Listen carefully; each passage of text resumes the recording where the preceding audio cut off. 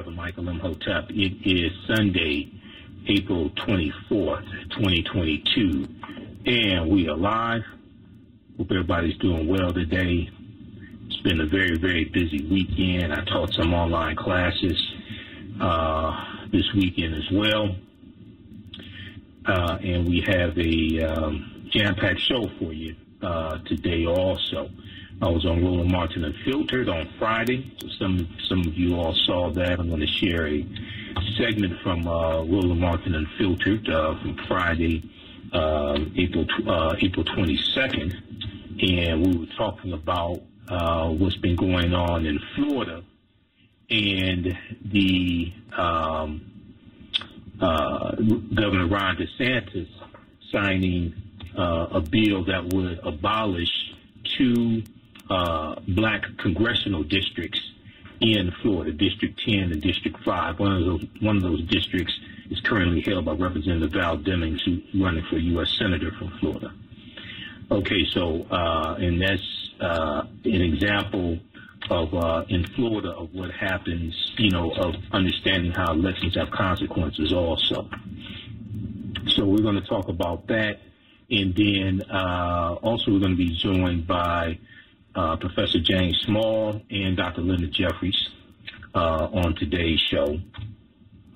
And, they're going to be here in Detroit along with me. I'll be there as well, April 30th and April 30th and May 1st at the Doubletree Hotel for the One Africa Power and Unity Conference. Okay, so we're going to have them back on the show tonight.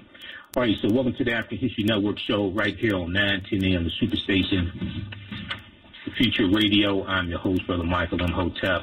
It is Sunday, April 24th, 2022, and we're live. We're also broadcasting on our Facebook fan page, The African History Network, The African History Network, and our YouTube channel, Michael Imhotep, IMHOTEP. Okay, and we're having a little technical difficulty broadcasting on Facebook. I'm trying to see what this is right now. But we had Dr. Leonard Jeffries on the show back on April 4th, and he talked about his topic that he's going to discuss at the conference. He's going to speak on Africans at the crossroads, Pan-Africanism or perish. Africans at the crossroad, Pan-Africanism or perish.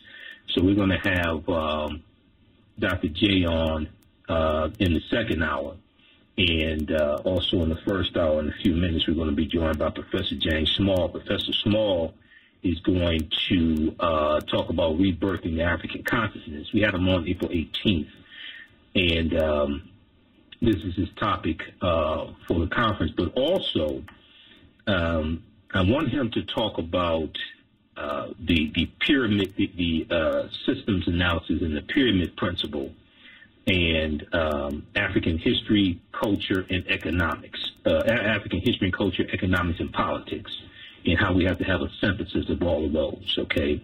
African history, culture, and politics.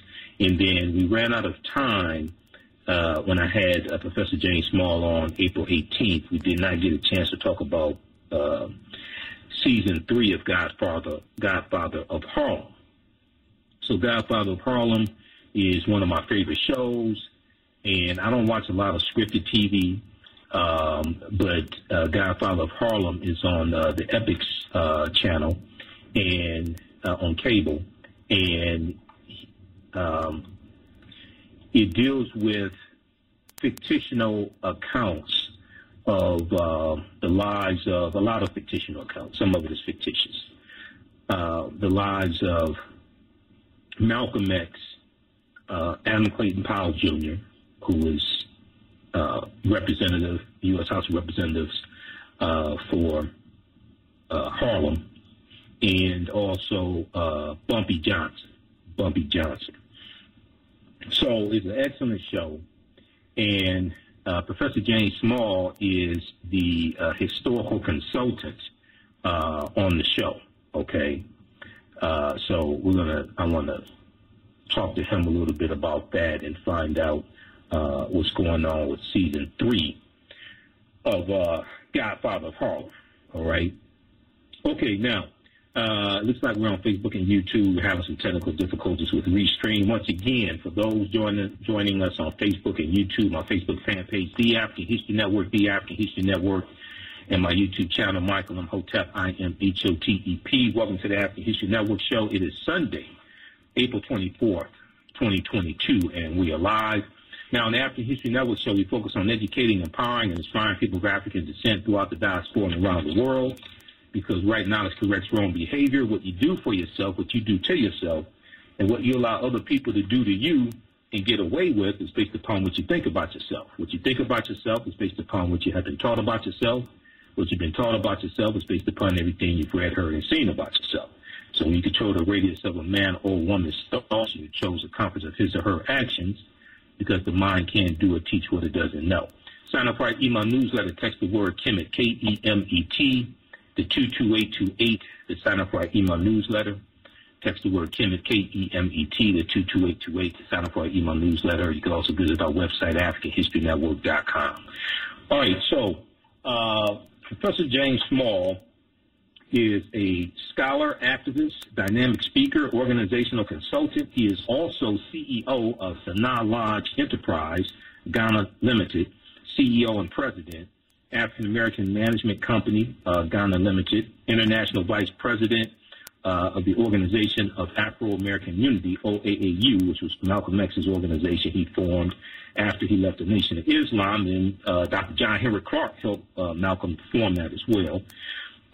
He's a priest of Oya, or Babal Orisha in the Ifa tradition amongst the Yoruba of Nigeria, and past president of the Eastern region of the Association for the Study of Classical African Civilization, also known as ASCAC. Professor Small has been an activist since his teenage years. His in-depth knowledge, thought-provoking, and calm delivery are influential elements to break the programming of miseducation. So we want to welcome back to the African History Network show one of my teachers, Professor James Small. Hold tight, brother. How you doing tonight? What's that, Brother Michael? Absolutely, brother. So it's good to have you back on. Well, I'm looking forward to seeing you once again here in Detroit, April 30th and May 1st at the One Africa Power and Unity Conference at the W Hotel. So your topic is, I had you on the show on April 18th. Your topic is rebirthing the African consciousness.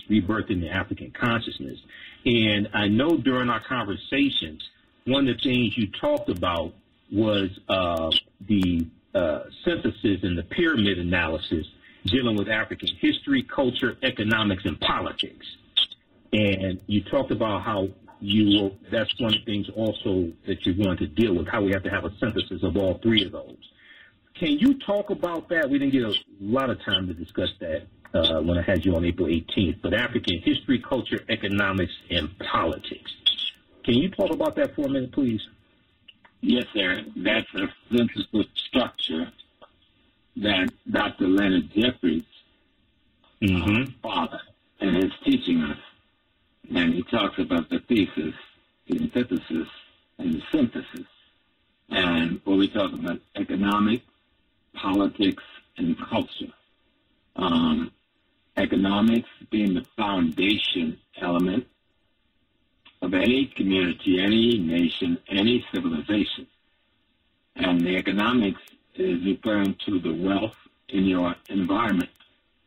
The wealth in the environment in Detroit wouldn't necessarily be gold or oil or coltan or cobalt.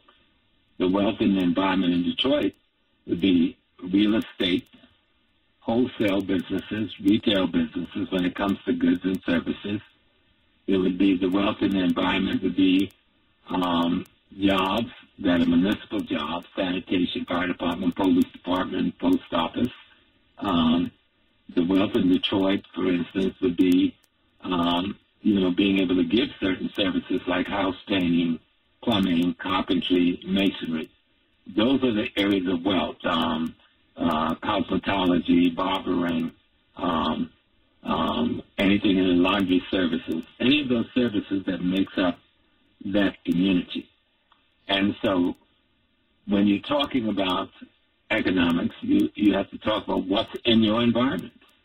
What is it that you can make capital from in that environment?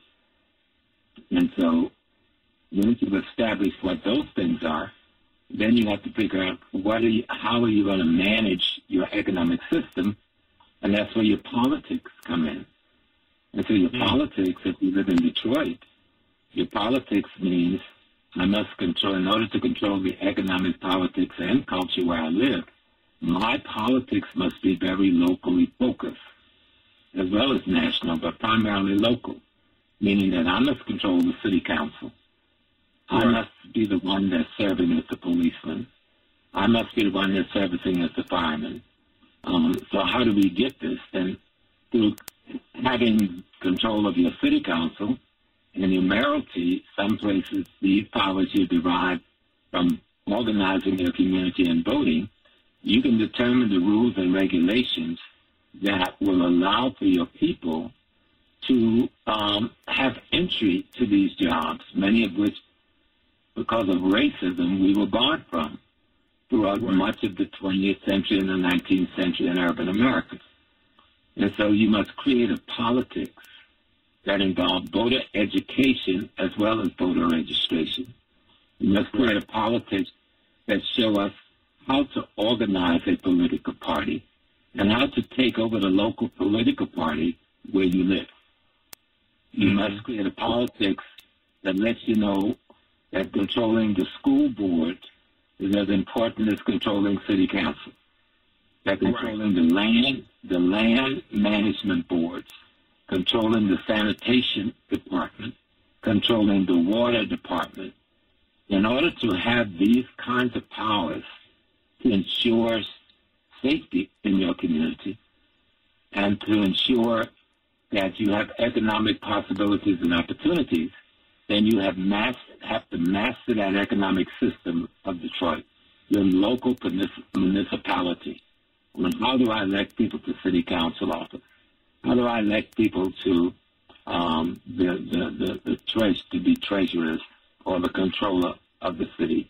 How do I elect the person to be the mayor? How do I elect these local people that's going to make those rules and regulations we call laws that's going to govern how we participate in the economic process, right? And this is much of what the conference next weekend is going to be about. We're talking about Happy the Nile River, but we're talking about Happy the Nile River as a way to explaining how to develop economic consciousness and then economic practices in the black community. Exactly. Well, look, Professor Small, we're coming up on a break. I'm going to let you finish that on the other side of the break, and I want to delve into this a little bit more. Professor Small, this is one of the reasons why you and Dr. Jeffries are two of my teachers, because you all actually make sense. Okay, we're going to talk about this on the other side of the break. You're not talking about pie in the sky theory. This is real practical application and understanding how politics is the legal distribution of scarce wealth resources and the writing of laws, statutes, ordinances, amendments, and treaties, their adoption, interpretation, and enforcement. Okay, so we're going to continue this on the other side of the break. Professor Small, stand by. Everybody, listen to the African History Network show. I'm Michael Imhotep. We're speaking with one of the esteemed scholars who will be presenting at the One Africa Power and Unity Conference on Saturday, April 30th through Sunday, May 1st. Visit our website, AfricanHistoryNetwork.com. It's taking place at the Doubletree Hotel in Detroit. We have information where you can register there. I'll be there as well. We'll be back in a few minutes. The work that I do is larger than the fashion industry. It's larger than the art world. And I believe that I was born to bring newness into this world. I'm Kaima McIntyre. I'm 24 years old and I'm an artist. I create everything from paintings to jewelry design, metaphysical jewelry to be specific, and fashion design.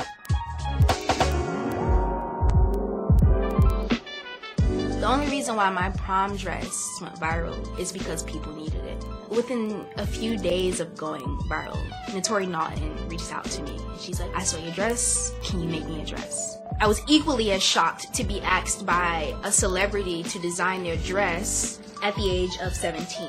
That's just one person, and the list just continues to go on to Janet Jackson, to Tyra Banks. It really hits home. That means that the discussion is happening on the grounds in real time.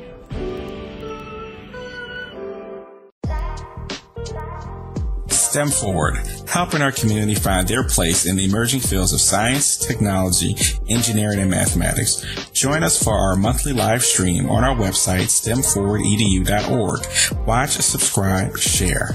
Also join our mailing list to stay up to date with STEM resources and opportunities. STEM Forward, the future is now. Watch, subscribe, share. Welcome back to the African History Network show right here on 910 AM, the Superstation, the Future of Radio. I'm your host, Brother Michael Imhotep. It is Sunday, April 24th, 2022, and we are live. All right, so we're having a little technical difficulty broadcasting on Facebook and YouTube, so I'm trying to work that out. But remember that we rebroadcast all these shows and my broadcasts. We rebroadcast these on our social media platforms also. And be sure to sign up for our email newsletter. Text the word Kemet, K-E-M-E-T, to 22828 to sign up for our email newsletter. Because we put these shows in our newsletter. And we're on 10 different audio podcast platforms. So download the iHeartRadio app, and you can search for the African History Network show. They have about 300 of my podcasts there. But also you can listen to 910 AM Superstation WFDF live through the iHeartRadio app as well. Okay, so if you have problems listening on regular radio, AM radio, you can listen through the iHeartRadio app.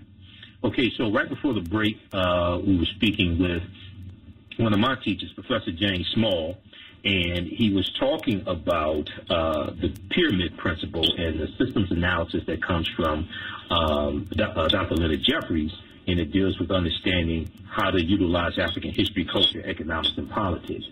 So, Professor Small, one of the things I was saying, and, you know, I've known you and Dr. J for years, is how practical it is that you're talking about, but unfortunately, many of our people don't understand this. For instance, some of our people say, we don't need to vote, we just need to do for self. We just need to focus on economic empowerment and do like the Asians and just do for self. We don't need to vote. Can you explain how it's important to leverage our economics to enforce our politics, how all this has to work together? Yes, sir. Yes, sir. Yeah. Okay, you're breaking up. Say that again. Repeat that sentence again. You're breaking up. Yes, sir. Yes, I can. Okay. Can you hear me? Yeah, I can hear you. Yeah. Got it. Good, sir. Yes. So the very Asians they talk about, those people vote in a higher percentage than we ever vote. They control the politicians in their community. They control. Did they vote in a higher percentage than we vote? Yes. And their community. And what they do, they're able to control who their city council person is. They're able to control who their precinct captains are. Yes. That runs their police precinct. They're able to have a say in what kind of curricula is in their school and what their children are taught, because they control who gets elected to office from their community. Right. They're able to decide who gets appointed to school board positions. They're able to decide who gets appointed to other kinds of social services programming in their community, because they control the people who make those decisions. And you can't say, I'm in the water, in the middle of the ocean, but swimming isn't something I need to learn because your ass will drown. Okay? Right. But if you're in the United States of America and you saying, I'm not going to participate in the political process, and then you're a fool. You're committing suicide. Exactly. There is no other political process that can emphasize socialism and communism, but we don't live in a socialist communist system right now. We undoubtedly ever will. So how do we use the tools that is around us? We must master those tools of politics. We must learn them, and we must use them. We can't sit in the black community, but most of the policemen are white, or Latinos, or Asian. We sit in the black community, and most of the school teachers are white, particularly white women. We sit in the black community, but most of the firefighters are white men. You know, we sit in the black community, and most of the sanitation people, even though we may get a little more play there, are black. One of the biggest jobs they'll give us is to guard our children and abuse them in the prisons as corrections officers. So we're serious about raising families, and we're serious about controlling communities that we live in. Then we have a responsibility to control the politics of the community we live in, because that politics is what manages and protects your economics and your economic growth and possibility. And then the third part is culture. And culture is not singing and dancing. Hip-hop is not a culture. Okay? Rap is not a culture. Those are simple musical forms and dance forms of African-American culture from a particular time period in African-American history, where we've allowed our enemy to take an aspect of our cultural expression at a particular time, turn part of it into a very defamation, anti-African thing, and then say that's our culture. No. Right. The majority of our people never participated in that deprivation of our community, and the enemies of our community force many of our youngsters to engage in for money and call it art. You know, so we have to be serious about culture. Culture is everything in a person's life. You know, culture is the things that you do on a daily basis. So when someone says I'm talking about African American culture, then what you're talking about is African American food. What is our cuisine? African American language. What is our Creole? Did we create a language? Yes, we did, but most of us don't even know it exists. You know? So, and one of the Nigerian brother, Akin Jobin, says that culture, in actual fact, consists of all the items in the life of a group of human beings, which make them to feel like they belong to one another and distinct from any other group that's around them. And then he talks about it comprised of language, religion, the dress, the social system, economic system, political system, the food you eat, your leisure, your medical or herbal, and your technical knowledge. All of these things make up your culture. So how do we define the distinct African things that we do in the context of being in a greater American cultural bowl? And we can. But most of us will talk about culture, and we'll learn languages from other cultures, but we won't acknowledge that African Americans do have a language system of its own. That's called Ebola. That's called Gullah Geechee. It's spoken all throughout the South, even today. And so we don't cultivate and develop that. That's our culture. We have musical forms from the work songs in the early South during our enslavement process, to the blues songs, to the jazz songs, to the spiritual in churches, to the rhythm and blues that evolved from that, to the ragtime music and the bebop that evolved from that, and the high form of jazz that we see in the second level of jazz when we're talking about John Coltrane and the others, and we see the new spiritual that evolved out of our new gospel that evolved out of our spiritual. All of these music genres is a part of describing the African-American spiritual and social growth and dynamic, is that we express it through song and dance. Our dances, from the jitterbug to the Lindy Hop to the twist to the swing to the slop to the slide, all of those are our cultural dance forms that we failed to maintain because another culture had been controlling our music and our dance. And so we never get a chance to define and interpret the tools that is represented by this culture. But the greatest part of culture is the value system that deals with the socialization process of the next generation.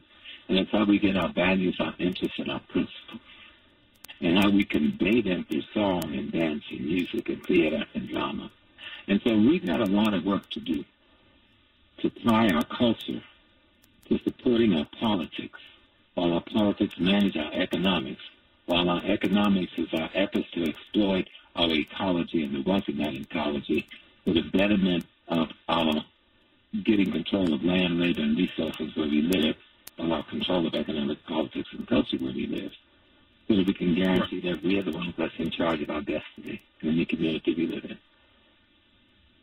Exactly. And this is why, this is in my presentations and lectures, things like this, and my background's in business, major in business administration from Wayne State University, and business consulting and things like that. I've been studying history for 30 years. So when I was at Wayne State University and I was studying African history, but I was also in the business school, I saw how all this how everything came together. And unfortunately, a lot of times, I hear people thinking that we can just do for self and do economic empowerment and not be involved in politics and not vote. I'm like, do you realize that politics shapes your economy? Politics impacts the economy that operates. Go ahead. Yeah, it's the management system of your economy. Right.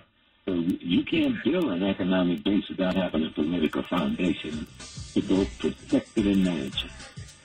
Right. Okay, we hold it right there, Professor Small. We're going to hold you over the break, and when we come back also, once you finish that, we'll also want to talk about Godfather of Harlem Season 3. Okay, stand by, everybody. Listen to the African History Network show. Michael M. Hotep. We're speaking with Professor James Small. We'll be back in a few minutes. Jeanette Davis is a well-established author with 6 published books. Black Survival in White America from Past History to the Next Century was published in 1995, and it delves into the history of African Americans before slavery up to contemporary times. The Great Divide Between Blacks and Whites was released in 2008, and her autobiography, Black Just Like My Mama, was published in 2010. Soulful Journey, The Business of Beings, was released in December 2021, and her 2 latest books, Echoes from the Heart, Love Throws Poetry, and Master Being Human, were both published in January of 2022. Jeanette Davis' writings delve deeply into the psyche of Black people from ancient to contemporary times. She cuts no corners and leaves no stones unturned in relating truth, letting the chips fall where they may on both African and European doorsteps. Order Jeanette Davis's books today at Amazon.com. Search for Jeanette Davis and get to know her work today. What does self-care mean to you? To us, it's an opportunity to reconnect with nature. A chance to create something remarkable. At Sage and Elm Apothecary, our handcrafted skincare and household products immerse you in Earth's sweetest nectar, connecting you to nature in a way you never imagined. See for yourself and visit us at sageandelmapothecary.com. Welcome back to the African History Network show right here on 910 AM Superstation, The Future Radio. All right, we're speaking with Professor James Small, and be sure to visit our website, AfricanHistoryNetwork.com. AfricanHistoryNetwork.com. We have the information right on the homepage for the One Africa Power and Unity Conference, where Professor Small will be speaking at. It's taking place Saturday, April 30th through Sunday, May 1st at the Doubletree Hotel, 525 West Lafayette Boulevard, Detroit, Michigan. So if you can attend in person, you can live stream the event as well. We have the information at our website, AfricanHistoryNetwork.com, and then we'll also post the information here on the thread of the broadcast as well. Okay. Okay, so Professor Small, go ahead and finish your comment, and then we're going to try to squeeze in a caller if you don't mind, if you can take a call or two. But go ahead and finish your comment that you were making before the break. Yeah, well, the comment was economic policy and culture married to each other. You've got to have the three together. One is your productive capability, one is your management capability, and one is your educational capability. And those three things together allows you to build a community where you're in control of economic politics and culture, land, labor, and resources. But the key to that is you got to control the instrument that create the laws, the rules, and regulations that governs how you function. An institutional that are educational and an institution that are economical.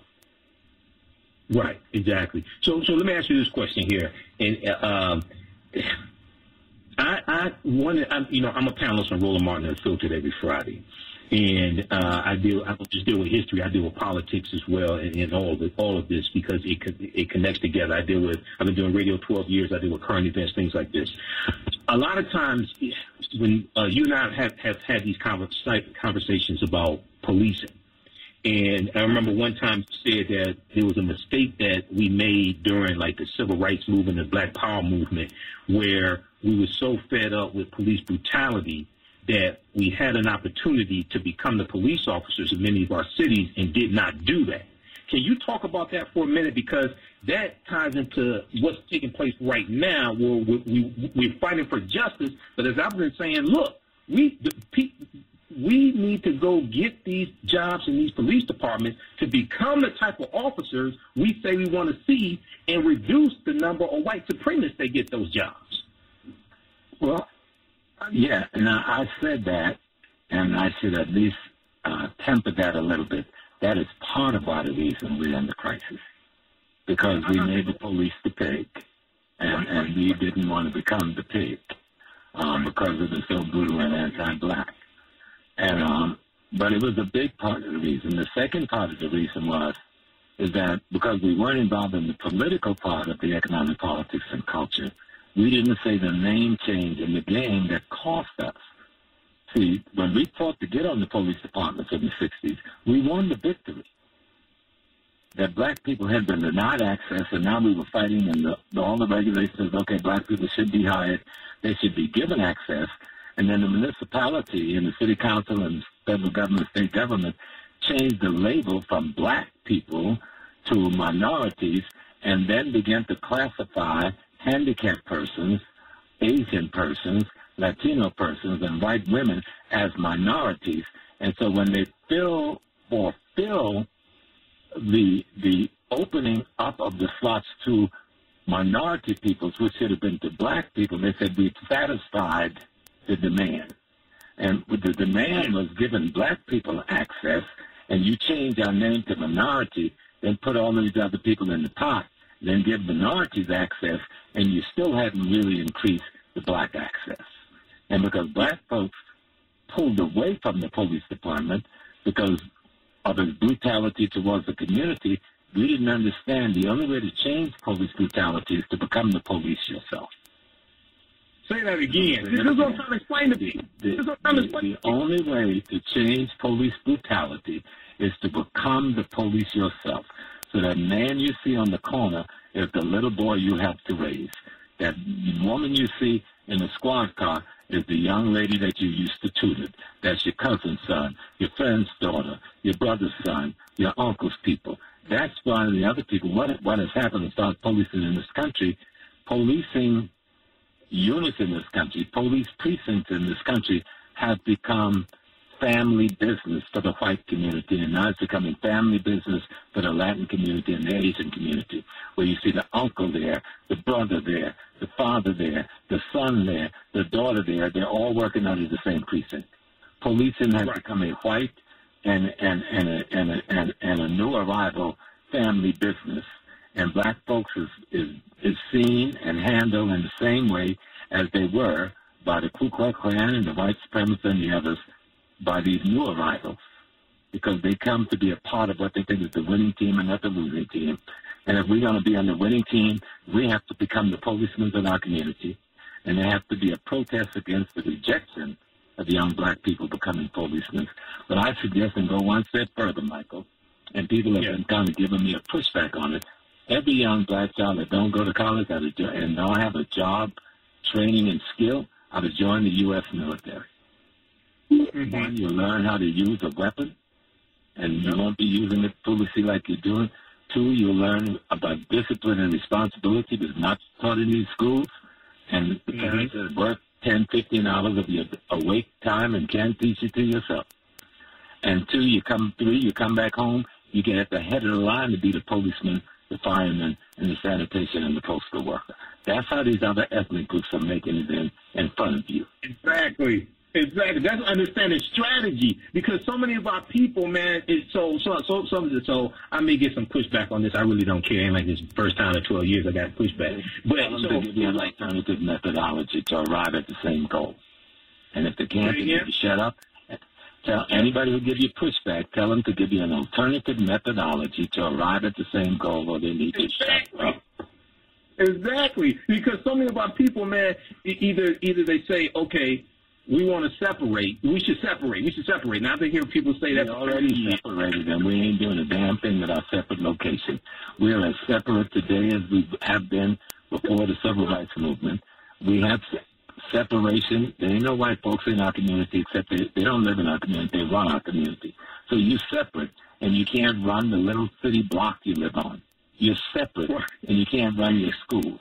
You're separate, and you can't run your police precinct. How much more separate do you have to be to step in the middle of the Atlantic or the Pacific Ocean? Exactly. See, so a lot of this stuff is tied to fantasy. It's tied to it just. No, it's not fantasy. It's tied to ignorance of history. Call it what it is. Right. It's tied to ignorance of history. Exactly. Ignorance of history. Okay, so very quickly here, Godfather of Harlem, Season 3. I know that's one of my favorite shows. I DVR it. I know you're the historical consultant on the show. I read it's coming back for Season 3. Anything you can tell us about it? Yeah, we're going to start filming in early June. The writing is going on, of course, now. That happens in advance. And the scrutinizing of the script and stuff like that. So we're working now through that process the last couple of months. There'll be some new dynamics. We're going to see Malcolm go overseas. We're going to see him go to Mecca. We're going to see him go to Africa. We're going to see how the U.S. State Department and the CIA pushes up on him overseas, and how the FBI push up on him on this side. And at the end of the day, I don't know whether he'll leave in Season 3 or 4, but we definitely want to tell the world the role of the FBI and the CIA and other police department elements in his assassination. I'm not vindicating nobody else. They have to vindicate themselves with the truth, but we're going to bring the rest of the truth to the table and let the people make a decision on their own. Exactly. The other piece we're going to look at, the Latino gangster community, organized crime community began to encroach upon Harlem, and you're going to see us fighting back against the Cubans, who was backed by the CIA and taking over the numbers rackets in the black community from Detroit to Harlem in order to make money for the Cuban exiles who was fighting against Fidel Castro because they couldn't get enough money from the government to do it. So we're going to tie all of that together so people can kind of see a piece of history that they never really knew exists. And yet we're going to show Bumpy Johnson, despite being a gangster and what the society would call a criminal, he was also advocating that black people should run and control the black community economically and politically where they live. And we're even going to bring in some African traditional religious elements. I can't say much about that now into the process, as the Cubans and the Latinos and the Santeros and the Africans from the South come together in this clash. Yeah. Yeah. Okay. All right. Have some fun. And at least we see in this movie we made sure it's clear that the African American community fights back. We don't just sit back and be killed. We don't just sit back and have our community taken. movie's about the fight to restore black control over Harlem. That's what the movie is. And the subtitle is when the Harlem Underground, the Harlem organized crime meets the civil rights movement. And that's okay. Now play. Did you ever try out? Bumpy Johnson. Repeat that again. Repeat. I'm sorry. Repeat that again. When the Harlem Criminal Underground meets the civil rights movement. That's the subtitle. Okay. Wow. I love this show. Godfather of Harlem. That is fantastic on ethics. Okay. I want to try to squeeze in the call right quick. Can you take a call for a quick minute, Professor Small? Okay, this is what we're going to do. We're going to hold you over the break for a few minutes. We're coming up on a break, and I don't want to cut the caller off. And then I know you got to rush, so we'll hold you over the break and squeeze this call in. So Odell, hold the line. Professor Small, let people know how they could get in contact with you, sign up for your classes, get your lectures, things like that.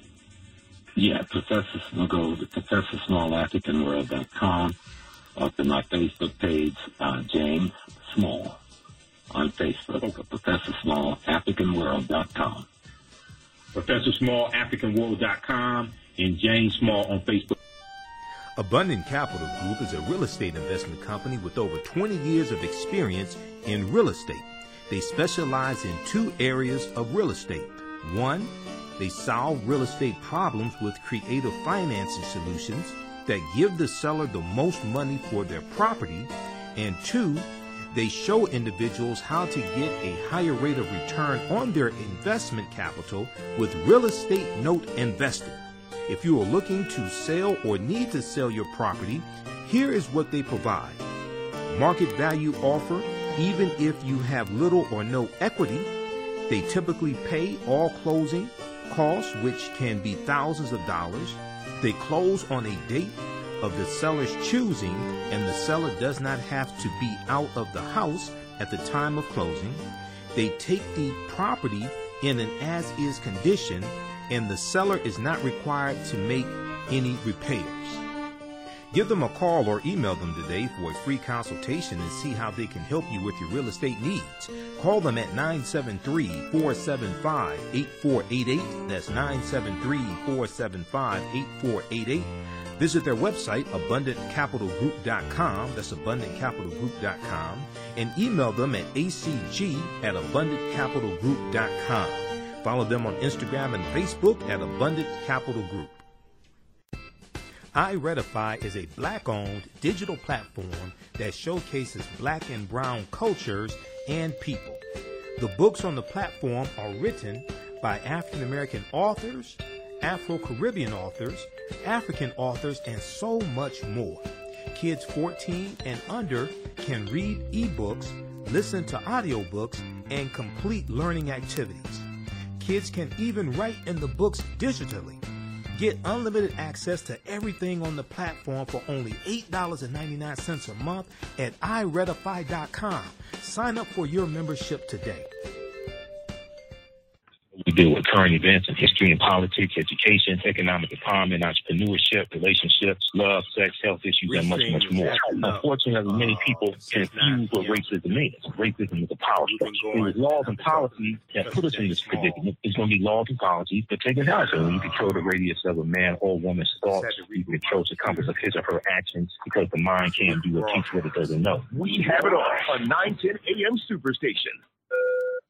Welcome back to the African History Network show right here on 910 AM Superstation Future Radio. I'm your host, Brother Michael M. Hotep. All right, we're speaking with one of my teachers, historian Professor James Small, who's dropping the knowledge on us and making a whole lot of sense. This is why Professor Small and Dr. Leonard Jeffries are two of my teachers.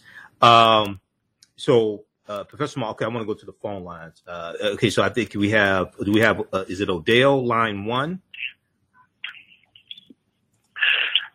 Yes, Odell. Okay, hey, Odell, welcome to the African History Network show. Tell us where you're calling from. Thanks for holding.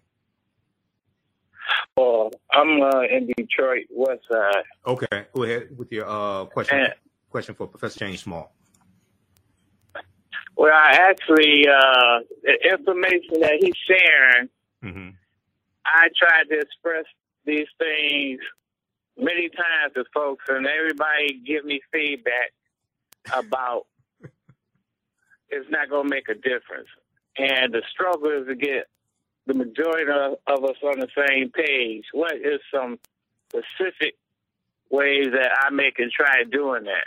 Okay. And also with the network, you never share a phone number. Yeah, all you share is websites. Yeah, call it. I share the phone number. I share the phone number also throughout the show. I'm on 6 days a week. 313-778-7600 is the call-in number. Yeah, I share the phone number also. Yeah, that's the call-in number.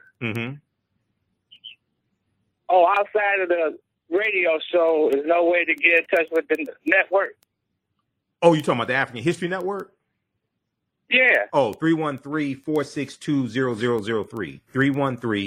313-462-0003. But I want Professor Small to go ahead and ask you a question, Odell. Okay, thanks for calling. Go ahead, Professor Small. Yep. Do we have Professor Small there? Yeah. Can you hear me? Yeah, I can hear you. Go ahead. Did you hear the caller? Yes. Sir. The big thing is that you cannot give up. Giving up is not an option. Giving up is not an option in a fight for freedom. The masses, we need to stop thinking about the masses. Transform yourself. Right. Then transform your children. Transform your family. Then work to help your friends transform themselves. And bond with them and unite with them. And begin to organize and put our little monies together and open businesses. You know, if we don't start uniting around things, economic, political, and culture, and repeat those three things all the time, they're tied together. Right. Economic, political, and culture. Right. You're not going to get no big pile of wealth, and you can function without controlling the politics. If you don't control the city council rep from your space, not just elect anybody, elect somebody that you've chosen. And if they don't serve you after 2 years or 4 years, vote their ass out of the office and put somebody else in. Right. Run better candidates. You know that when you get elected from the black community, you don't have a job for life. Right now, we elect people and give them jobs for life no matter what service they return to us. And we have to stop that. And the reason we do that is because we're not organized. Yes. Organize yourself in brotherhoods. If you can organize to have cookouts, and you can organize to have tailgates, and you can organize to go to baseball games, watch football. You can organize to watch the politics in your community, and you can organize to watch the economics in your community. Right, exactly. And you can organize to make sure if I go to church or I go to the mosque or I go to this, then I'm going to tell the people there, we're going to use these buildings to put after-school programs in here so we can tutor our children in the science and the math that's necessary to bring them at the head of their classes, so that they can make it into colleges and make it into the technical world. We have to decide what is a community. And a community is an extended family, and then we have to operate like an extended family. Right, exactly. And never give up. Exactly. And never get tired. Now, and one thing I encourage everybody to do, you want to attend the One Africa Power and Unity Conference, because Professor James Small will be there. You can attend his workshop, and other scholars like Professor Small will be there as well. And you can vibe with them, talk to them. If you cannot attend in person, you can live stream this conference from around the world. We have the information on the homepage of our website, AfricanHistoryNetwork.com. It's the One Africa Power and Unity Conference. On Wednesday, we're going to have another one of my teachers, Professor Kabahai Waka Kamene, on the show. And he's going to be doing a presentation at the conference as well. Right below the flyer, we have, it says register here. Click there. You can register for either in person or live. All right, I want to squeeze in this other call, Professor Small. I know you got to run. This is, do we have John on the line? Yes. Is this John? Yes. All right, John. Okay, go ahead, John. Thanks for holding. John's one of our long-time listeners. Go ahead, John. Absolutely. I just want to thank you for giving out the African American Network telephone number. I never heard you call it before. That's what I want to thank you for. Okay. And I want to get the tape. You said you can get the tape and so forth. But it's one thing bothering the American people, black people. I said some to a certain extent. Where were Russia during the European racial invasion of the country? Why did did Russia come in there? So how did Russia get in there? What was Russia, John? What was Russia during the European invasion of which country? What are you talking about? Other countries all over the world, just about. Okay, when other European countries were being invaded, where was Russia? No, where was Russia? What Russia was doing? That's what I want to know. Okay, all right, we'll try to get that answered. Okay, I know during World War II was the Soviet Union, and January 27th, 1945, we know the Soviet troops liberated the prisoners of Auschwitz concentration camp in Poland. Thank you. But that was before it was Russia. That was the Soviet Union. But go ahead, Professor Small, if you want to try to I'm not interested in what Russia is doing. I don't mean any disrespect to the brother. I would rather heard what were we doing in Black America during these other wars, and what were we doing in Africa.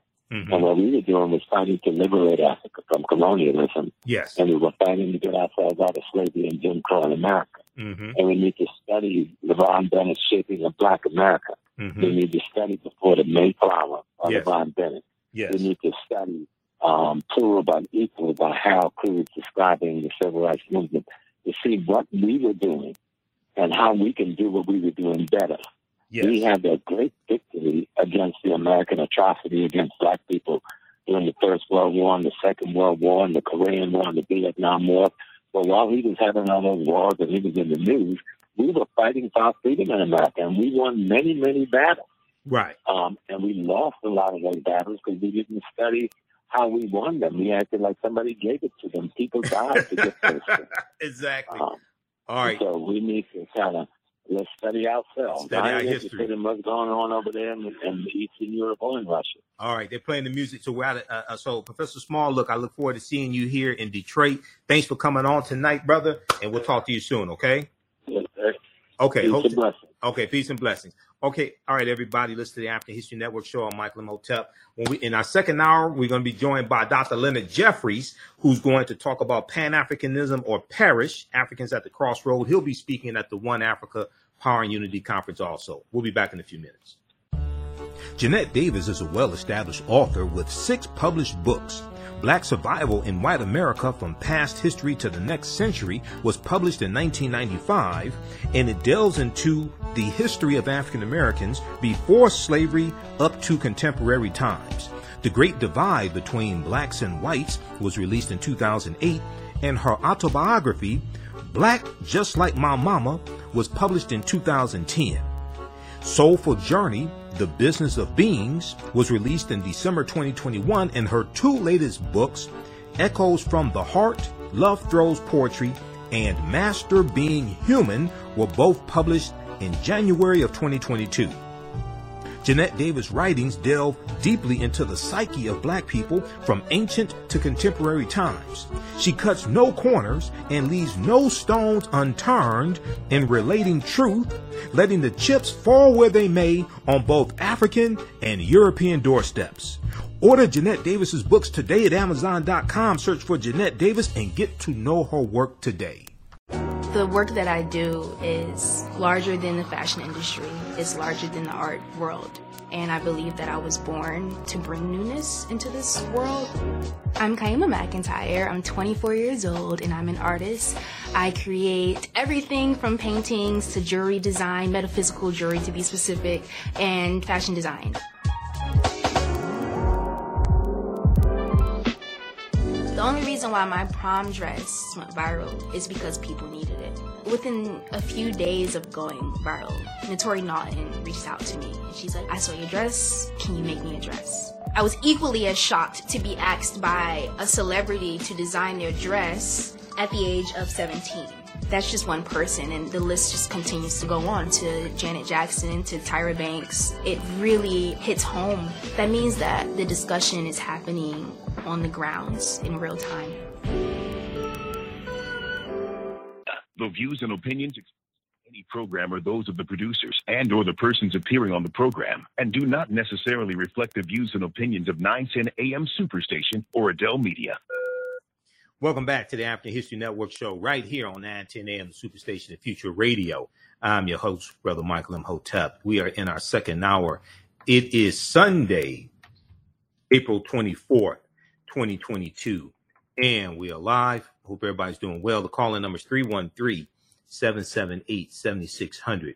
313-778-7600 is the call-in number if you have a question or comment. All right. I want to go to this next story. We're going to bring on Dr. Leonard Jeffries here in a few minutes. We're going to bring him on after the break. But I want to start this story right here. Now, this is dealing with what happened in Florida. And I just sent you the corrected clip. I just sent you the clip for clip 2 again, Jalen, so check your email. Okay, I want to go to clip 1 here in just a minute. So we talked about this when I was on Roland Martin Unfiltered on Friday. Okay, the Governor Ron DeSantis, crazy Governor Ron DeSantis, Trump's mini-me, who is suspected wants to run for president. He signed on to remapping the congressional districts in a way that is going to eliminate 2 African American districts, District 5 and District 10 in Florida. Okay, and those districts are currently the current representatives, members of the U.S. House of Representatives, are African Americans. There's an article here from CNN. Civil rights groups file lawsuit over Florida congressional. Civil rights groups file lawsuit over Florida congressional map signed by Ron DeSantis. Okay, and if we look at this article here, and I want to increase the size of this and get rid of these ads. If we look at this article here, a coalition of civil rights groups has filed the first lawsuit in Florida against the recently enacted congressional map put forward by GOP Governor Ron DeSantis that eliminates 2 districts represented by Black Democrats while giving Republicans the advantage in as many as 20 of 28 states, in as many as 20 of 28 states. Now, Ron DeSantis signed this. He signed this into law on Friday, April 22nd. The GOP-controlled Florida state legislature approved the map in a special session this week along party lines. Governor DeSantis said he signed the map into law on Friday. Now, there have been lawsuits filed by civil rights groups, Black Voters Matter, things like this, voting rights groups. The lawsuit filed in state court in Leon County alleges that the map is a Republican gerrymander and violates the Fair Districts Amendment of the Florida state constitution by diminishing the power of Black voters, Okay, so this is the Fair Districts Amendment. That's a law in the Florida state constitution. The plaintiffs are asking the court to rule that the map or individual districts violate the Fair Districts Amendment to the Florida state constitution and to order the adoption of a new congressional map. The challenge was filed by several Florida voters, as well as the League of Women Voters Florida, Black Voters Matter, Florida Rising, and Equal Ground Florida. The legal action comes roughly 24 hours after state Republicans voted to adopt the new boundaries, which in an unprecedented move were submitted by Governor Ron DeSantis' office last week after he vetoed previous maps approved by the state legislature. Okay, now these 2 maps it targets the 5th congressional district and the 10th congressional district. The 5th congressional district is currently held by Representative Al Lawson, African American member of the Congressional Black Caucus. The 10th congressional district is held by Representative Val Demings, African-American female. All right, now, instead, so the map dismantles the state's 5th congressional district, currently represented by Al Lawson, which connects Black communities from Tallahassee to Jacksonville. Instead, Jacksonville, which is the city in Florida with the largest African-American population, will be divided into 2 Republican-leaning districts. They're dismantling these African-American districts to gerrymander them in a way where it's going to be hard for an African-American to get elected. The map also shifts the 10th congressional district and Orlando area seat represented by Representative Val Demings, who is running for U.S. Senator of Florida, and it shifts the district east toward wider communities. It shifts it east toward wider communities. Now, several Black members of the Florida House staged a protest during debate on Thursday, last week, Thursday, April 21st, forcing an informal recess before Republican members then continued the process by ending debate and holding the vote during the protest. Okay. Republicans currently hold a 16-11 advantage in Florida's U.S. House delegation. The state added a 28th district following the 2020 U.S. Census. All right. Now, I want to go to this clip here. This is number 1. Jalen, this is from ABC. This is from April 19th, 2022, right before they actually took the vote and before DeSantis signed the bill. Let's go to this clip, please. Controversy over voting in Florida. Lawmakers are back at the state capitol today, holding a special session to approve a new congressional map for the Sunshine State. Florida gained a congressional seat after the latest census, thanks to a population boom. But Republican Governor Ron DeSantis vetoed the latest GOP-backed map that preserved key minority districts to the dismay of Democrats and voting rights groups. The map DeSantis submitted would likely create more Republican seats and reduce Black representation. Joining me now to discuss, ABC News political director Rick Klein. Rick, good to see you. The governor's proposal eliminates a Black majority district in northern Florida that the governor viewed as, quote, racially gerrymandered, and splits up Black voters around the Orlando area. How big a deal is this?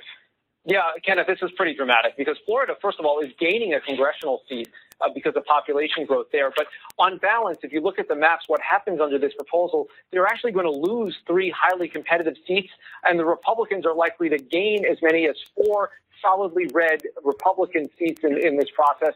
Our partners at 538 have looked at this and see it as one of the most aggressive gerrymanders of the year. And it was the Republican legislature that came back with a much more muted version of this that preserved that majority-minority district up in northern Florida, as well as the one in the Orlando area that you referenced. DeSantis, though, vetoed that map, an extraordinary move, and congressional leaders there, legislative leaders on the Republican side, said they would essentially outsource the rest of the job to DeSantis. They'd let him propose their map, and it's as close to a rubber stamp as you're going to get when it gets taken up in the legislature starting today. But Rick, this is a once in a decade process here. Why are Republican leaders ceding their usual authority to pass the governor's map?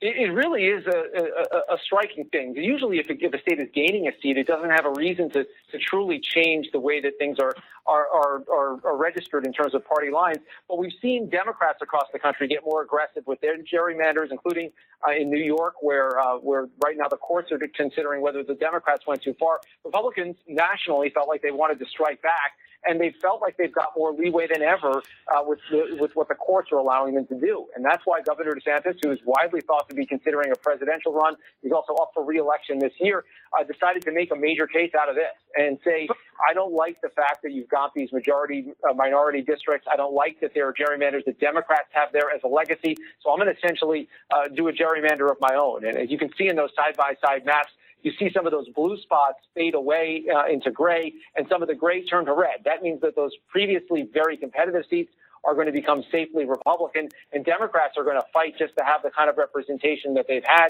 It means almost certainly you're going to lose 1 or even 2 Black House Democratic members of Congress. And as soon as you mention those political ambitions by Governor DeSantis. I was ready to jump on that one because he's been in the headlines, as you know, Rick, recently passing a controversial 15-week abortion ban, the so-called Don't Say Gay bill. He's been outspoken on teaching critical race theory and the participation of trans girls in school sports. So how is this latest issue different from the culture wars DeSantis has been engaging in? Well, first of all, this one lasts for a whole decade. And if these districts go into place and they aren't overturned by the courts, then whoever wins the governor's race this year and whatever happens in Florida politics, these are the seats that you're going to be stuck with as a Floridian, as a voter for the next 10 years. This is not about just responding to the whims of a particular moment. And look, he has no doubt put a lot of points on the board when it comes to conservative governance. But what's striking about this example is that he's going further than legislative leaders in his own state wanted to go or comfortable with going. The issue is going to be litigated, certainly. But for DeSantis to continue to rack up these big conservative victories, he's also teeing up new gun legislation this week. He's also taking aim at ABC's parent company, Disney, in terms of its tax status. Is part of a payback of sorts for the way that other bills have been handled in Florida. All of it adds up to a governor that's doing everything he can to burnish his resume. And with a lot of those issues, we've seen legal challenges. So people are asking, will there be legal challenges this time? No doubt. And this always happens when it comes to redistricting. But the one big difference between this system or the legal system in place this time versus 10 years ago is that the Supreme Court has taken away a lot of the teeth that the federal government had in the past around the Voting Rights Act, the ability to challenge the way that minority representation is reflected in the map, much less than it used to be. So this is going to work its way through the courts, no doubt. It also may be, though, that time runs out on any challenge because we're now already into voting season in much of the country. Florida doesn't have its primaries until later in the summer, but you start to hit filing deadlines, and as you get closer, courts are less and less likely to intervene. All right, Rick Klein, always breaking it down for us. We appreciate it, Rick. Good to see you. Okay, pause it right there. We're going to go to clip 2, Jalen. Okay, see, this is why politics is so important, and the census is tied to the congressional maps and the reshaping of congressional maps that takes place every 10 years, the U.S. Census and the apportionment from the U.S. Census, which is also tied to the Electoral College as well. I want to go to clip 2. Now, this is from WKMG News 6 out of Orlando, Florida. This is from April 22nd, 2022, Friday. Black lawmakers accuse Governor Ron DeSantis of quote-unquote thug behavior as voting rights groups sue over redistricting. Let's go to this clip. Developing tonight, a flurry of new laws that will have a major impact on Central Florida and the state as a whole. They have now been signed by the governor. Surrounded by supporters in South Florida, Governor DeSantis signs multiple bills, including one that restricts the way race-related issues can be taught in schools and in the workplace. The other would end Disney's control of Reedy Creek and other special districts across the state. But we start with Florida's new congressional map, which the governor says he also signed today. Thank you for joining us tonight. I'm Matt Osh. And I'm Lisa Bell. Opponents have vowed to take their fight to court after state lawmakers approved the redistricting map during a special session this week. It was redrawn by Governor DeSantis after he vetoed the original proposal from state legislators. The governor's map would increase Florida's GOP representation in Congress and dismantle 2 districts that are now held by black members of Congress. DeSantis and other GOP lawmakers claim the map is neutral on race and party affiliation.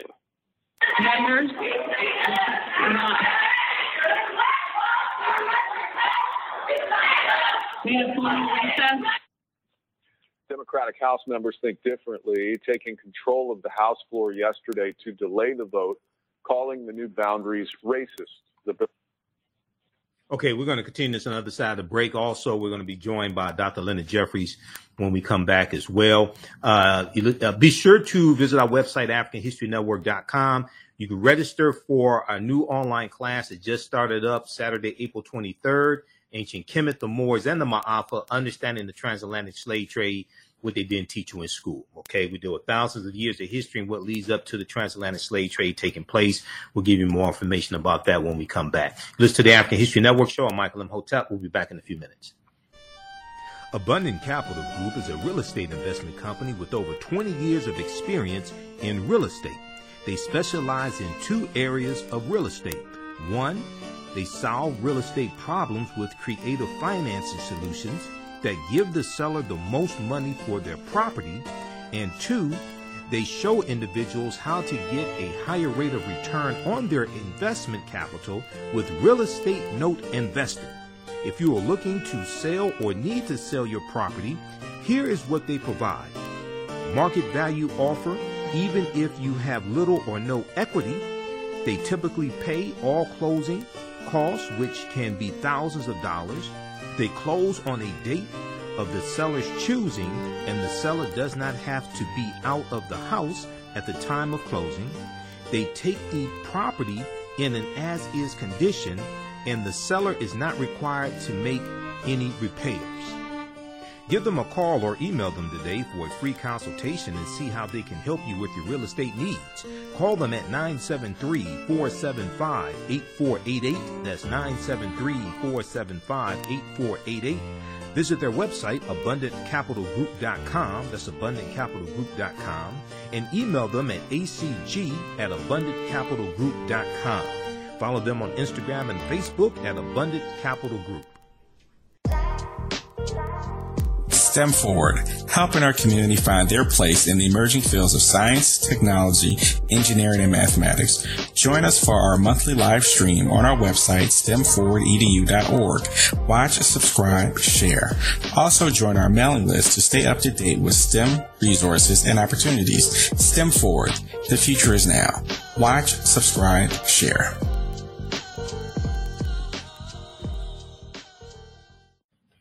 Pan-African History Network show. We deal with current events in history and politics, education, economic empowerment, entrepreneurship, relationships, love, sex, health issues, and much, much more. Unfortunately, many people confuse what racism is. Racism is a power structure. It was laws and policies that put us in this predicament. It's going to be laws and policies that take us out. So when you control the radius of a man or woman's thoughts, you can control the compass of his or her actions, because the mind can't do or teach what it doesn't know. We have it all on 910 AM Superstation.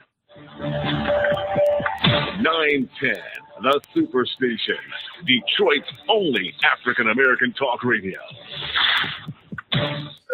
Welcome back to the African History Network show right here on 910 AM Superstation, the Future Radio. We're going to go back to that clip in just a second, then we'll bring on Dr. Leonard Jeffries.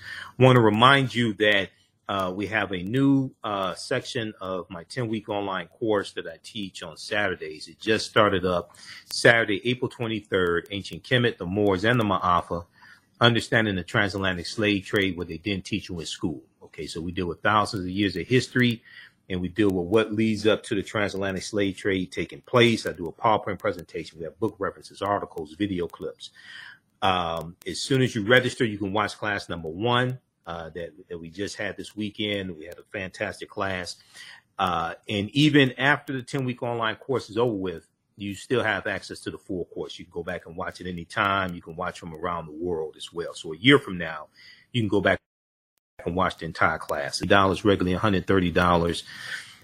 We also, on Sundays, I have a new class that I'm teaching, a new section of From the Civil War to the Civil Rights Movement and Black Power, 1865 to 1968. So that class starts up Sunday, May 8th, 2 p.m. to 4 p.m. Eastern Standard Time. As the second class picks up basically where the first class leaves off. So that's on sale, $80, regularly $130. And we have a bundle pack where you get all 3 courses on sale for $120. That's a $260 value. If you've taken any of my online classes in the past, email me at ahnshow@africanhistorynetwork.com, ahnshow@africanhistorynetwork.com. You get a 50% discount. Okay, I want to go back to this clip quickly. I think we have about a minute or so left in this clip. This is from April 22nd, Friday, April 22nd, 2022. Black lawmakers accuse Governor Ron DeSantis of thug behavior as voting rights groups sue over him signing off on the new congressional maps. This gerrymandering eliminates District 5 and District 10, which are held by 2 African-American representatives of the U.S. House of Representatives, okay? 2 Democrats. Let's go back to this clip, Jalen. House floor yesterday to delay the vote, calling the new boundaries racist. The bill ultimately passed, but they're vowing to fight it tooth and nail. News 6's Amanda Castro is here with more on the lawsuit that was just filed. Governor Ron DeSantis signed his congressional map into law, and it's already facing legal challenges. Several voting rights groups announcing a lawsuit on Friday, saying the map approved by the House and Senate during this week's special session doesn't comply with state redistricting laws. What you have seen from the governor has been thug-like behavior. He is clearly violating the law.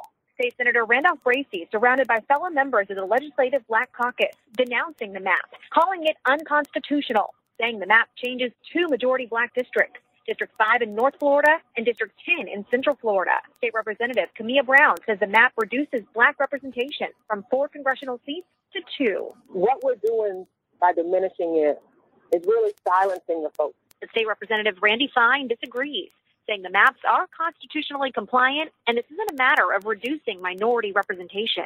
They believe you should get the percentage of seats of people who look like you or act like you or vote like you. That's not our system in this country. We have single districts and people in those districts vote. Bracey adds this important issue was overshadowed by the bill the governor also signed into law on Friday that dissolves Disney's Reedy Creek Improvement District. I believe that the Reedy Creek bill and dealing with Disney was designed, the timing was designed that way to overshadow what he was doing with the map. I think that was clear. As of now, no hearings have been set in that lawsuit against the governor's map. But the big question is, how long will this take to play out in the courts?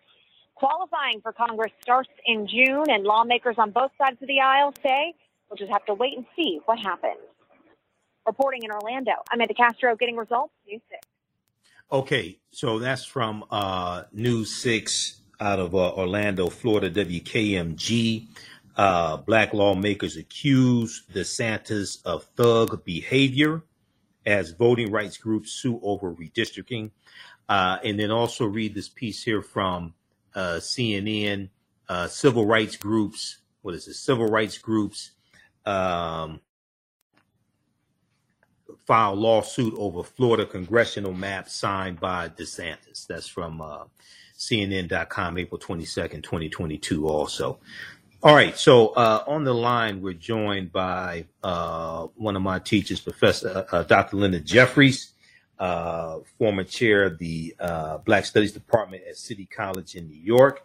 He's going to be one of the presenters at the One Africa Power and Unity Conference taking place here in Detroit, April 30th, Saturday, April 30th, and Sunday, May 1st. So we want to welcome back to the African History Network show, Dr. Leonard Jeffries. Hotep, brother, how you doing today?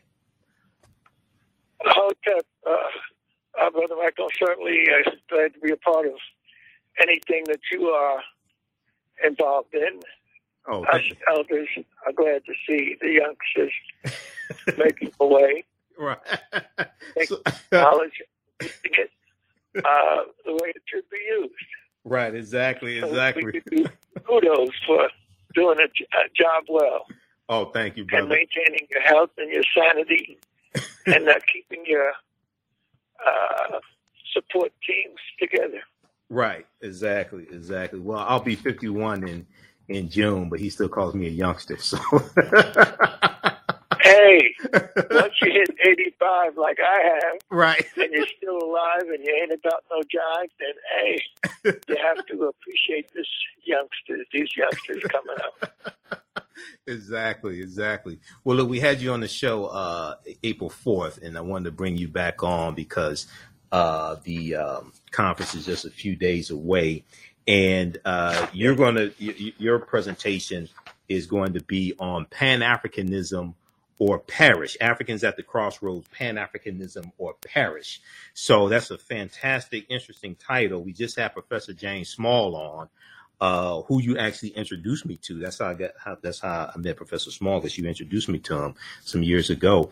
But I want you to explain give us a synopsis of your presentation. But first, explain to us, what is Pan-Africanism? Because a lot of people, they hear the term but don't really know what it means. And that's the important thing, that we should not walk away from these concepts or these historical moments, but explain them. Yes. And one of the great things that we've been able to do is not only to explain it, but to be a part of it, to be to these great moments and meet with these great individuals. In other words, people talk about Dr. Sheikh Anta Diop, but I had a chance to meet him many times and be with him at these occasions. And same thing would be with Emperor Haile Selassie. You mean to tell me you met the Emperor? Yes. Several times. Yep. Including Ethiopia. my wife also. And so what we're saying is that there's a foundation to this level of the struggle that we have, the nation-building struggle, an attempt to pull our various resources together to create a world community. And well, I'm looking right in front of me with these great works by these brothers, John Jackson, dealing with African civilization, Introduction to African Civilization. He was the teacher of Dr. John Henry Clark. John G. Jackson. And, yep. Yeah, John Jackson, who was part of the African History Club that John Clark was a part of. And I have in front of me the Introduction to African Civilization by John G. Jackson. And he still was teaching in his late 80s. We brought him on the staff at City College in New York. He taught there for 3 years. And then our family out in Chicago, around Dr. Jacob Carruthers, invited him to come out there. So he had another 3 years. So at 93, he was still teaching. Wow. So you have to talk about a long distance runner. And so he's the same as the book I have next to his, which is The World and Africa, an inquiry into the part in which Africans have played in world history by Dr. W.E.B. Du Bois. And this is an enlarged edition, including essays on personalities and the future of African nations. So there's a whole enormous body of knowledge that we need to just tap into and grow. And of course, with the elders as our foundation, then here comes the gang to join them. Right. And I'm looking at a beautiful book produced by Egypt Revisited, Dr. Ivan Van Sertima. Right. And Van Sertima was from South America, from the Guyanas. And he not only produced this enormous work on Egypt Revisited, right, but he produced a journal of African civilization. Okay, hold it right there, Dr. Leonard Jeffries. We're coming up on a break. We're going to continue on the other side of the break with Journal of African Civilization and Dr. Ivan Van Sertima. Okay, everybody, Dr. Jeffries is going to be at the One Africa Power and Unity Conference coming up April 30th through May 1st at the Doubletree Hotel in downtown Detroit. Visit our website, AfricanHistoryNetwork.com or HapiFilm.com, H-A-P-I. HapiFilm.com, but AfricanHistoryNetwork.com. You can register for it. If you can't attend in person, you can register for the live streaming. You can live stream the entire conference. We'll be back in a few minutes. 9:10 a.m. Superstation WFDF on Michael M. Hotel. Welcome back to the African History Network show right here on 9:10 a.m. the Superstation, Future Radio. I'm your host, Brother Michael M. Hotep. All right, we're speaking with one of my teachers, Dr. Leonard Jeffries, and Dr. J. Right before the break, you were talking about Dr. Ivan Van Sertima and African civilizations. Go ahead and finish your comment. Yes, the brother was one of our great achievers. In other words, he didn't have all the backing that others had, like Dr. Clark was our foundation, and of course you had Dr. Ben. But he was able to find his way through his South American connection. He was from Guyana. And so most of us don't realize that the three South American nations, French Guyana, British Guyana, and the Dutch, produced and outstanding leadership that is a part of what happened in the other Caribbean parts of the Caribbean with the great island nations, and also with the African American. Right. So Pan-Africanism is the grouping of all of these brothers and sisters who became a serious power force with the Garvey movement after World War I. And one of the most important Garvey scholars is Dr. Tony Martin. Yes. From Trinidad. Mm-hmm. And I have a book in my hand, The Pan-African Connection, from slavery to Garvey and beyond.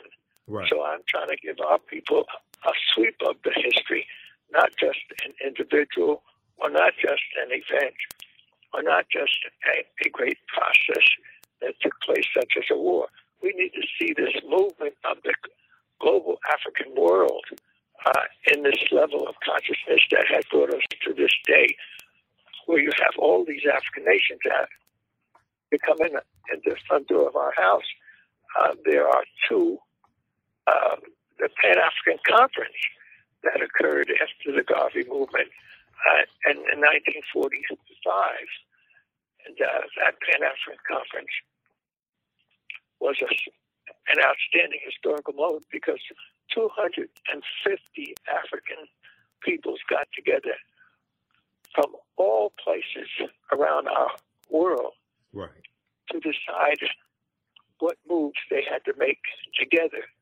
Now, in my living room, when you come in, there is a photo of the 1963 Pan-African Union that was put together, and that has had at least a 50-year growth and development. So we have to see the sweep of history as a part of our history, not run away from it, but begin to grasp it. I'll try to explain whenever I get a chance to meet with our brothers and sisters. And then you have Padmore, who was a giant as a part of the picture. Yes. And he was able to help organize the Pan-African Conference in 1945. And that brought together the 250 of our leaders. The leading person that was placed as the head of it was W.E.B. Du Bois, mm-hmm. giving respect for the years of his work.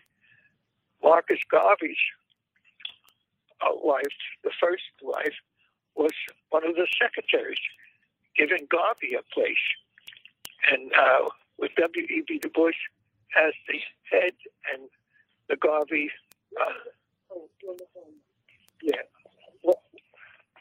and I was just going to mention my wife. Yeah, tell her I said hi. because I have her book in Black Women in Antiquity. Black Women in Antiquity. By Ivan Van Sertima. Mm-hmm. And so, but there's a great movement in history that we have to grasp. And Padmore was big in the international arena of world communism. He was on the Comintern, which is the organization that controls the world communist movement. Okay. But he was so involved in it as a leader that he was able to peep its problems, that they were white nationalists, white Russian nationalism mm-hmm. had taken over this theoretical movement called communism, the sharing and caring, the classless society. So Padmore wrote his book, Pan-Africanism, Communism, which is a must-read. It's out of print now, but people need to try to go online and, get a hold of it. Give us the name of that. Give us the name of that book one more time. Pan-Africanism or Communism. Okay. And it was written by a brother who was the leading world communist. They accused all the African leaders of being communists. I mean, W.E.B. Du Bois was considered, Paul Robeson was considered communist, and the brothers from Trinidad and Tobago, C.L.R. James and whatnot, because they were looking at the class struggle, and certainly slavery gives you a real eye on the class process, certain rich folks taking over and establishing their control over the flow of money, of wealth, and Africans were saying, no, that game is over. We're going to put ourselves into play as major players and not just people who are being devastated. And so the Pan-African movement, and Nkrumah was the leader representing the Africans. Patmore was a leader representing the folks from South America, and with his Ross McConnell, who was also from Guyana. Du Bois, even though he had an unfortunate conflict with Garvey, Garvey and Du Bois come together for that Pan-African Congress, meeting with Garvey's wife having a special play. And the young man of the process was Dr. Kwame Nkrumah, who got his African consciousness not from the continent of Africa, but when he came to America, Dr. Nkrumah was able to go to Lincoln University in Pennsylvania. And there he was able to connect with other great African minds, Azikiwe, who was the leader of the struggle for independence and one of the first leaders of Nigeria. And so, Nnamdi Azikiwe. Yes, so I'm saying when you see the flow of these brothers and their relationship and what they've done, it is the most magnificent thing that I can imagine. So I'm so glad to be a part of it. Yes. To be able to spread it and express it. Let me. And you have to include some honorary white people in it too. Dr. Jeffries, you can't be bringing in white folks. Yeah, we bring them in. We don't let them dominate. But I have in my hand a volume 1 of Black Athena, the Afrocentric roots of classical civilization. And the first volume is the falsification of ancient Greece, 1785 to 1985. In other words, here's a white scholar who says, wait a minute, this business that we have worshiping the Greeks as the head of this and the head of that, that's all falsification. Yeah, that's Martin Bernal. He was a professor of government studies at Cornell University and formerly a fellow at King's College in Cambridge. He also worked with us. He worked with Dr. James Turner, who set up the Cornell Africana Studies program, gave Dr. Ben a chance to be at one school for 16 years. And of course, James Turner was one of those activists in my generation that set up an outstanding Black Studies program, an institute of research. The library is named after Dr. Clark and has thousands of volumes. So there's a role that we have played and made a contribution, and our generations coming up under us need to appreciate it. And that's why Hafiz, very important success, is that you have the young brother, Happy himself. Yeah, Taki Grant. The Happy concept was put together by our young brother generation. Hey, let's do this, Dr. J. We're coming up on a break. Very quickly here, on the other side of the break, I want you to comment on this. What is Pan-Africanism? In the book Pan-Africanism for Beginners by Sid Lamel, he defines, pages 11 through 13, he defines Pan-Africanism is an ideology that African people around the world and throughout the diaspora should be united. It deals with social, cultural, political, economic, material, and spiritual aspects. It doesn't, Pan-Africanism teaches that the fate of African people worldwide is intertwined, and we share not only a common history, but a common destiny. I want you to comment on that on the other side of the break, and we have a caller also, Mother Z, as well, has a comment also. So stand by, Dr. J. All right, everybody, you listen to the African History Network show. We're speaking with Dr. Leonard Jeffries, who will be one of the presenters at the One Africa Power and Unity Conference here in Detroit, April 30th through May 1st at the Doubletree Hotel. Visit our website, AfricanHistoryNetwork.com. We have the information there. We'll be back in a few minutes. All right, stand by, everybody. Stand by. Okay, you can support the African History Network, $ the AHN Show through Cash App, $ the AHN Show through Cash App, and through PayPal, paypal.me/the AHN Show, paypal.me/the AHN Show. This helps us keep doing the research, stay on the air, keep broadcasting, pay some of the bills.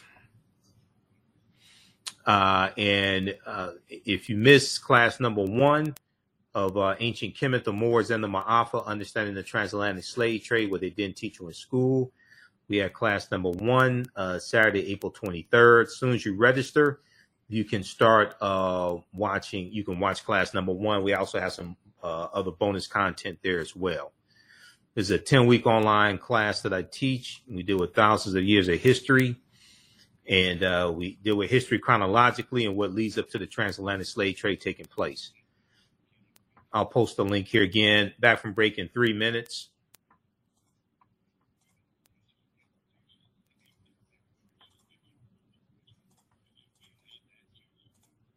It's registered there, and we also have it at our website as well.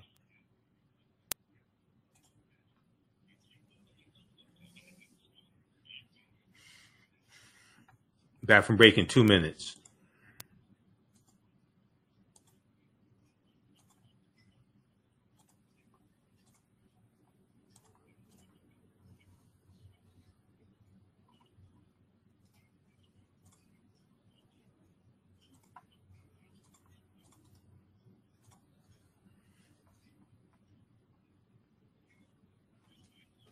African History Network show. We deal with current events in history and politics, education, economic empowerment, entrepreneurship, relationships, love, sex, health issues, and much, much more. Unfortunately, many people confuse what racism is. Racism is a power structure. It was laws and policies that put us in this predicament. It's going to be laws and policies that take us out. So when you control the radius of a man or woman's thoughts, you can control the compass of his or her actions, because the mind can't do or teach what it doesn't know. We have it on 910 AM Superstation.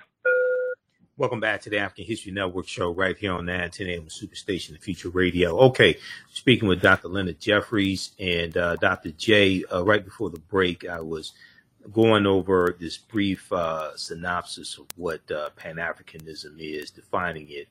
It's from Pan-Africanism for Beginners by Sid Lamel, pages 11 through 13. Go ahead and give us your comment on how he gave a brief understanding, brief synopsis, explain it briefly what Pan-Africanism is. Well, it's key and crucial that we understand and appreciate our history and its fullness.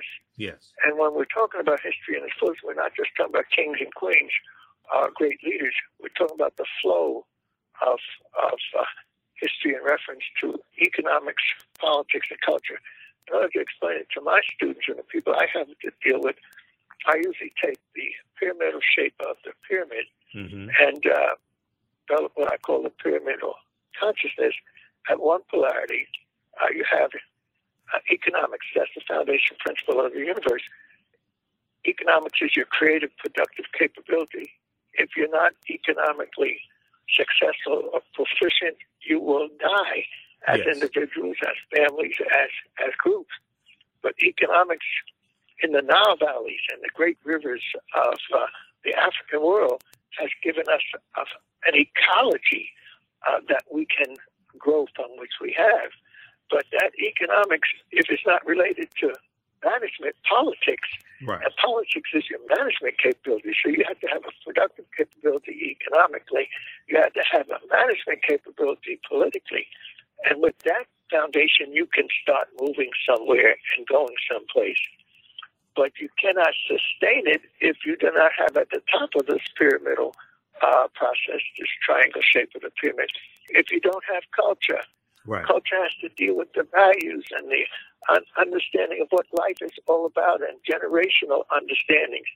And so economics, politics, and culture is what Pan-Africanism represents for our people who had wisdom, and they came together, hundreds of them, and they laid the foundation in 1945. I have a beautiful photo of the 1945 conference leaders and their work, and also they began to organize politically. So you had in 1963, you had Africans coming together for in Ethiopia.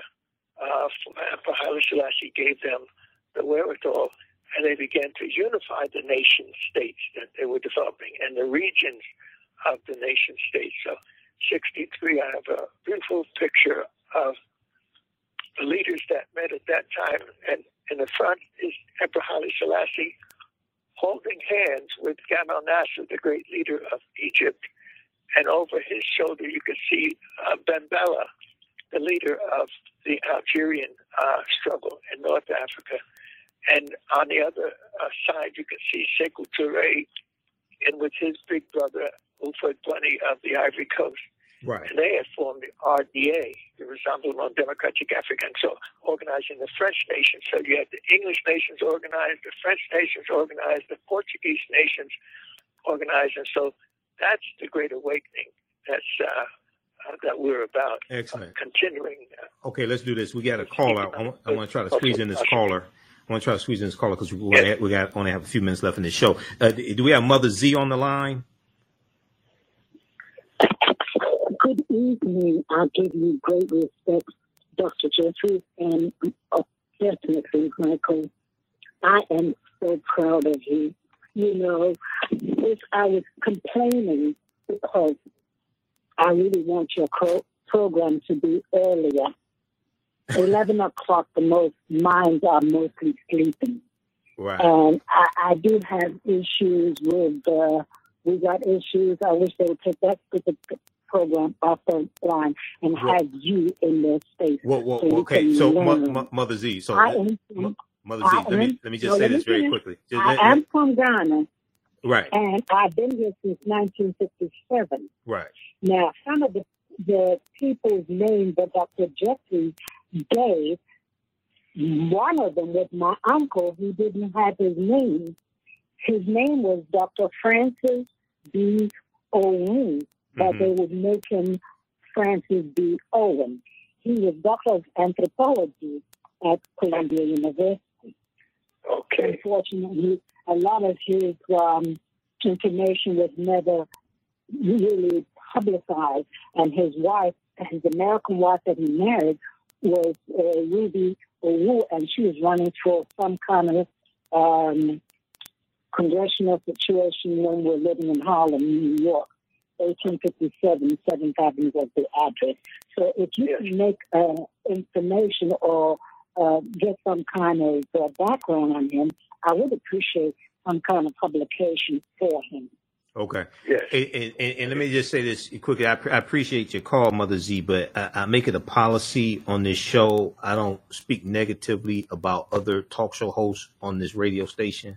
I'm sorry about that. I know you don't mean anything by it, but just so people understand, I don't do it because that could create, problems along the way, and bad blood, things like this. But on Sundays,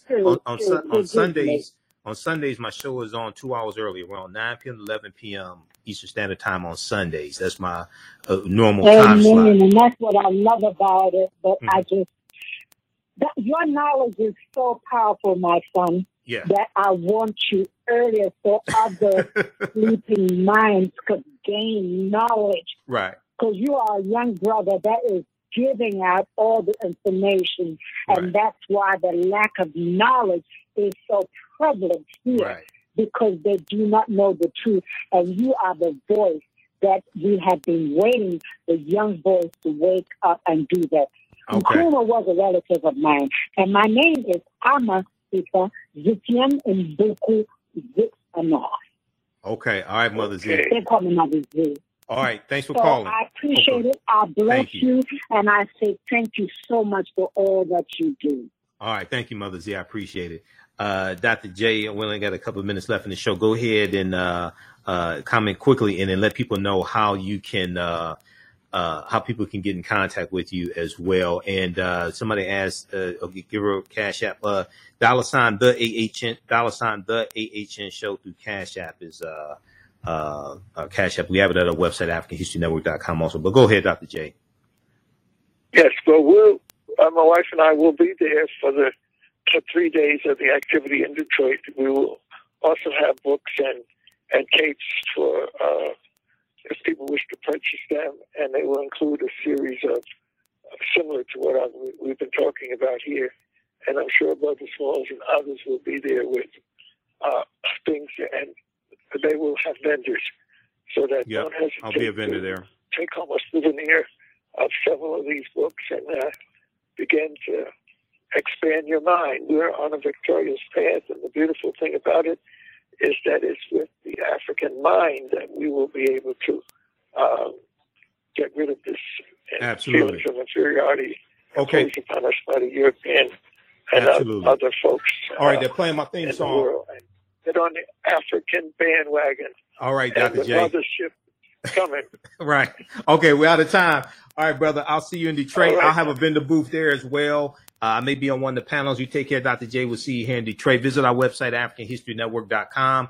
AfricanHistoryNetwork.com. You can register for the One Africa Power and Unity Conference. You can also register for my online classes. We have the information for Cash App and PayPal there. Also, $ the AHN Show through Cash App.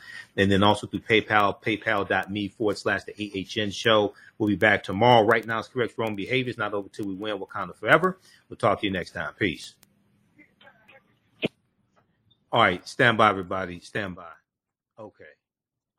So we had technical difficulties with Restream for like the first, after the first segment of the show in the first hour, I was interviewing Professor James Small. So 30 minutes of that interview wasn't on Facebook or YouTube. We weren't broadcasting, but it's on the radio. So I got to splice everything together. I had to get the audio from the radio show, put that all together, because Professor Small was dropping some real knowledge, and he was dealing with the connection.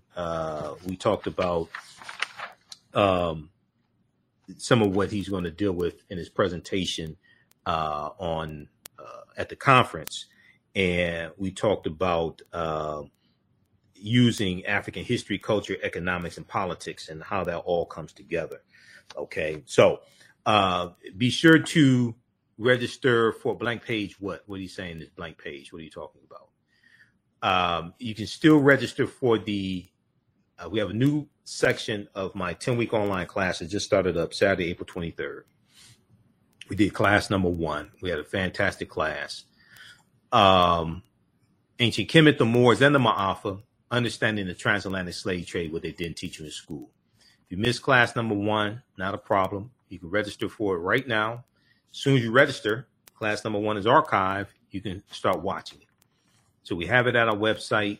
Also, I'm going to post the link here as well. It says register now. Okay. And this is a 10-week online class. We do 1,000 years of history, what leads up to the transatlantic slave trade taking place. It's a very visual class. I do a PowerPoint presentation. We have book references, articles, video clips, all of that. Okay. And even after the course is over with, you can still go back and watch it anytime. It's on sale, $80, regularly $130. This course is going to blow your mind. The second class that I teach, and we also offer a bundle pack where you get these classes discounted even more. Second class, we have this starting up Sunday, May 8th. From the Civil War to the Civil Rights Movement and Black Power, 1865 to 1968. Okay. And this class picks up where the second one leaves off. But this new section of this course starts up Sunday. So if you register for our bundle pack, you'll get all 3 classes, including Great African Women in History, the Mothers of Civilization.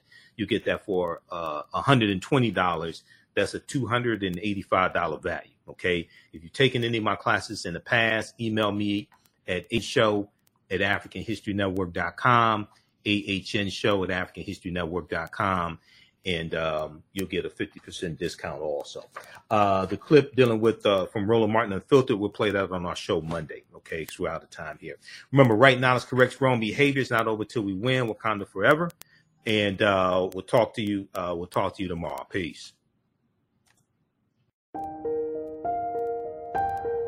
What does self-care mean to you? To us, it's an opportunity to reconnect with nature. A chance to create something remarkable. At Sage and Elm Apothecary, Our handcrafted skincare and household products immerse you in Earth's sweetest nectar, connecting you to nature in a way you never imagined. See for yourself and visit us at sageandelmapothecary.com.